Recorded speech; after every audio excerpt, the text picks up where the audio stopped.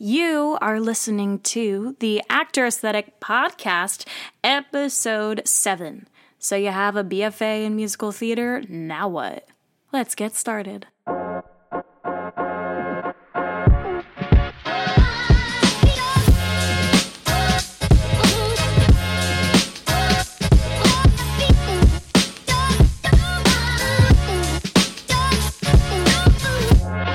Hey everybody, Maggie Berra here. Welcome to the Actor Aesthetic Podcast. If this is your first time listening, then thanks for joining us. The Actor Aesthetic Podcast is produced every Monday for your enjoyment, and show notes are found at actoraesthetic.com/podcast. You can also follow me on Instagram at Actor Aesthetic and on Facebook. All links are in the show notes. Now let's get on to the show.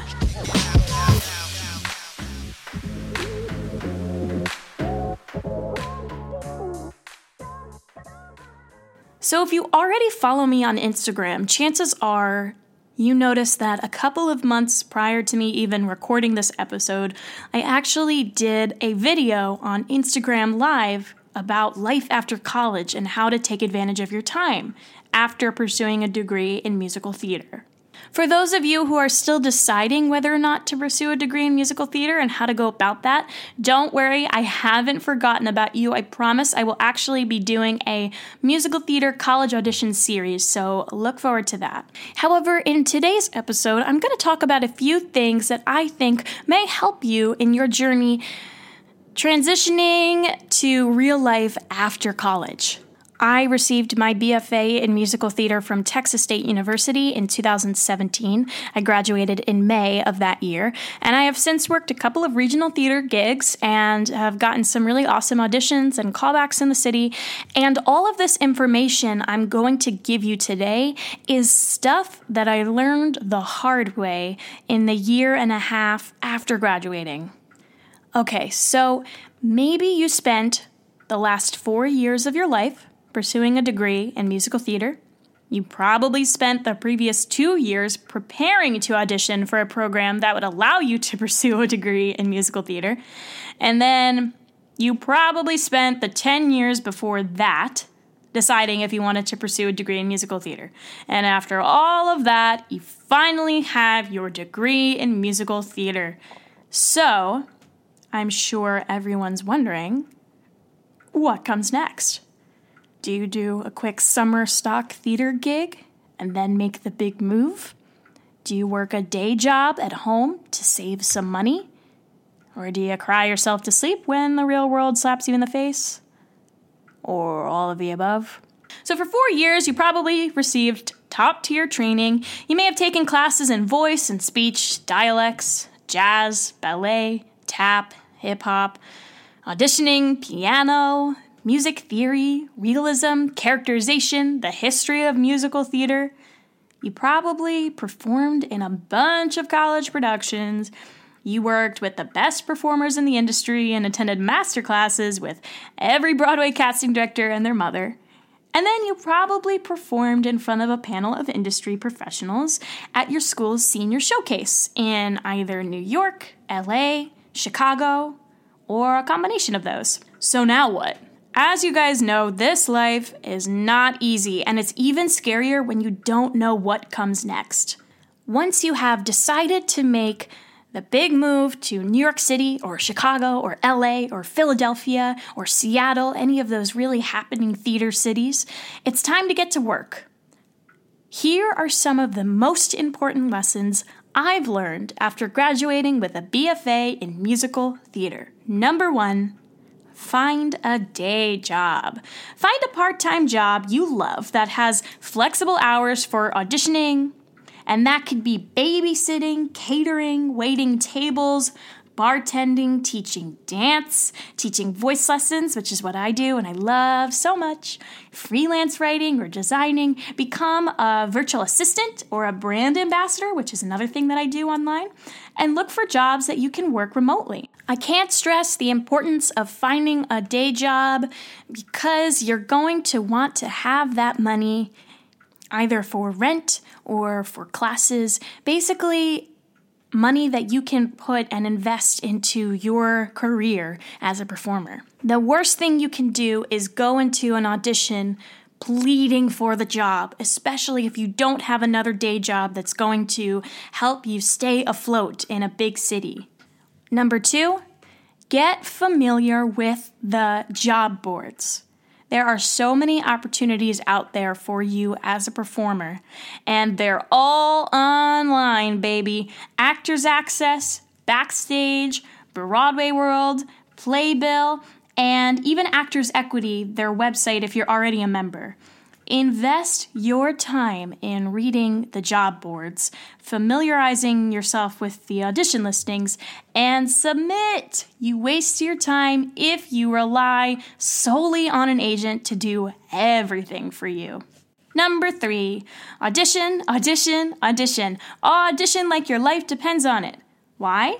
Because you're brand new, you're a fresh young face with plenty to offer, and everyone probably doesn't know who you are yet. You can't expect to blindly submit to a casting director and just hope for the best. Increase your chances of getting an appointment with the creative team by showing up to everything. The open calls, the EPAs, which are equity principal auditions, and the ECCs, which are equity course calls. Wake up early, sign up, and get in the room as much as possible. Prove that you are consistent, reliable, and fierce. The work you put in now will greatly benefit you in the long run, I promise. Number 4, write everything down. I can't stress this enough. Keep an audition journal. I have an Excel spreadsheet I have been keeping since the day I graduated that lists every audition I've been on, who was in the room, what I wore, what I performed that day, and any feedback or adjustments I was given. I've had callbacks months later, and it has been a lifesaver to be able to easily refresh my mind on what I did last for that project or casting director in the audition room. Trust me, you won't remember these things off the top of your head. Number 5, say yes to everything. Get your foot in the door by getting involved. Be a reader. Intern at a casting office. Help out at an agency. Collaborate with other artists in any way that you can. Number 6, build yourself a schedule. Okay, most of us aren't used to a typical 9-to-5 schedule as actors, but if you don't already have a day job, I urge you to resist the habit of sleeping in. It kills your chances of getting seen, especially if you are non-equity. So, build a schedule based on what you want to accomplish. Plan out the auditions you want to attend. Give yourself an hour each day to sift through job boards and submit for projects, preferably in the morning, at least for me.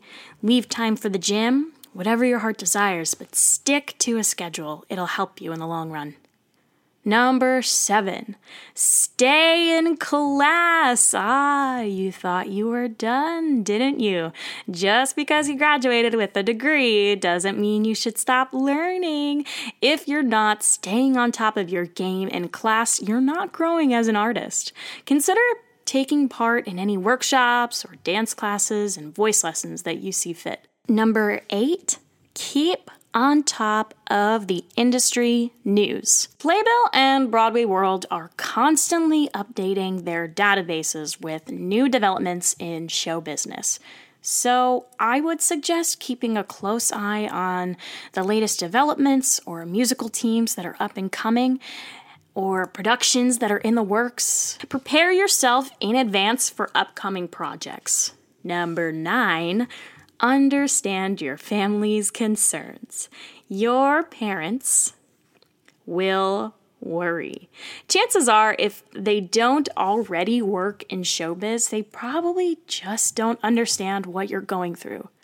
Do you find yourself going to a bunch of auditions and not getting the job every single time? Obviously, but it may take time for your family to realize that this is the norm. So, Be gentle when you're trying to explain what you've been up to. Trust the process and try not to let their questions and concerns affect your process. They love you and they want you to succeed. Going to auditions and getting in front of a casting director and creative team is part of the game, and that alone is a win. So remember that. Number 10, take care of your community. The people you spent the last 4 years with at college are your family. Whether you like it or not, they know you probably better than you know yourself. These people are also going through exactly what you're going through, and they know what it's like to be a starving artist. So catch up with your friends and take care of others and start building a community. You're going to be so glad that you did it. Hey, breathe. Broadway will always be there. Take everything one step at a time. To those of you who have your degree in musical theater or even straight acting, I applaud you because I know what it's like. And going to school for such a thing is such a test to your stamina, your competitiveness, your drive and work ethic, and your mental health. To those of you who do not yet have your degree, maybe you're thinking about going to school for musical theater, or you are midway through, I hope that this helped put your mind at ease a little bit. It is a very scary thing once you graduate because, you're making a transition into the real world, and there's a lot of unknown, but there's beauty in the unknown. And we can take advantage of all these little opportunities that present themselves to us as long as we're aware of them. We have a lot more control over our careers and our lives as actors than we think. So keep at it, and I promise good things will come. With that, we conclude episode 7 of the Actor Aesthetic Podcast.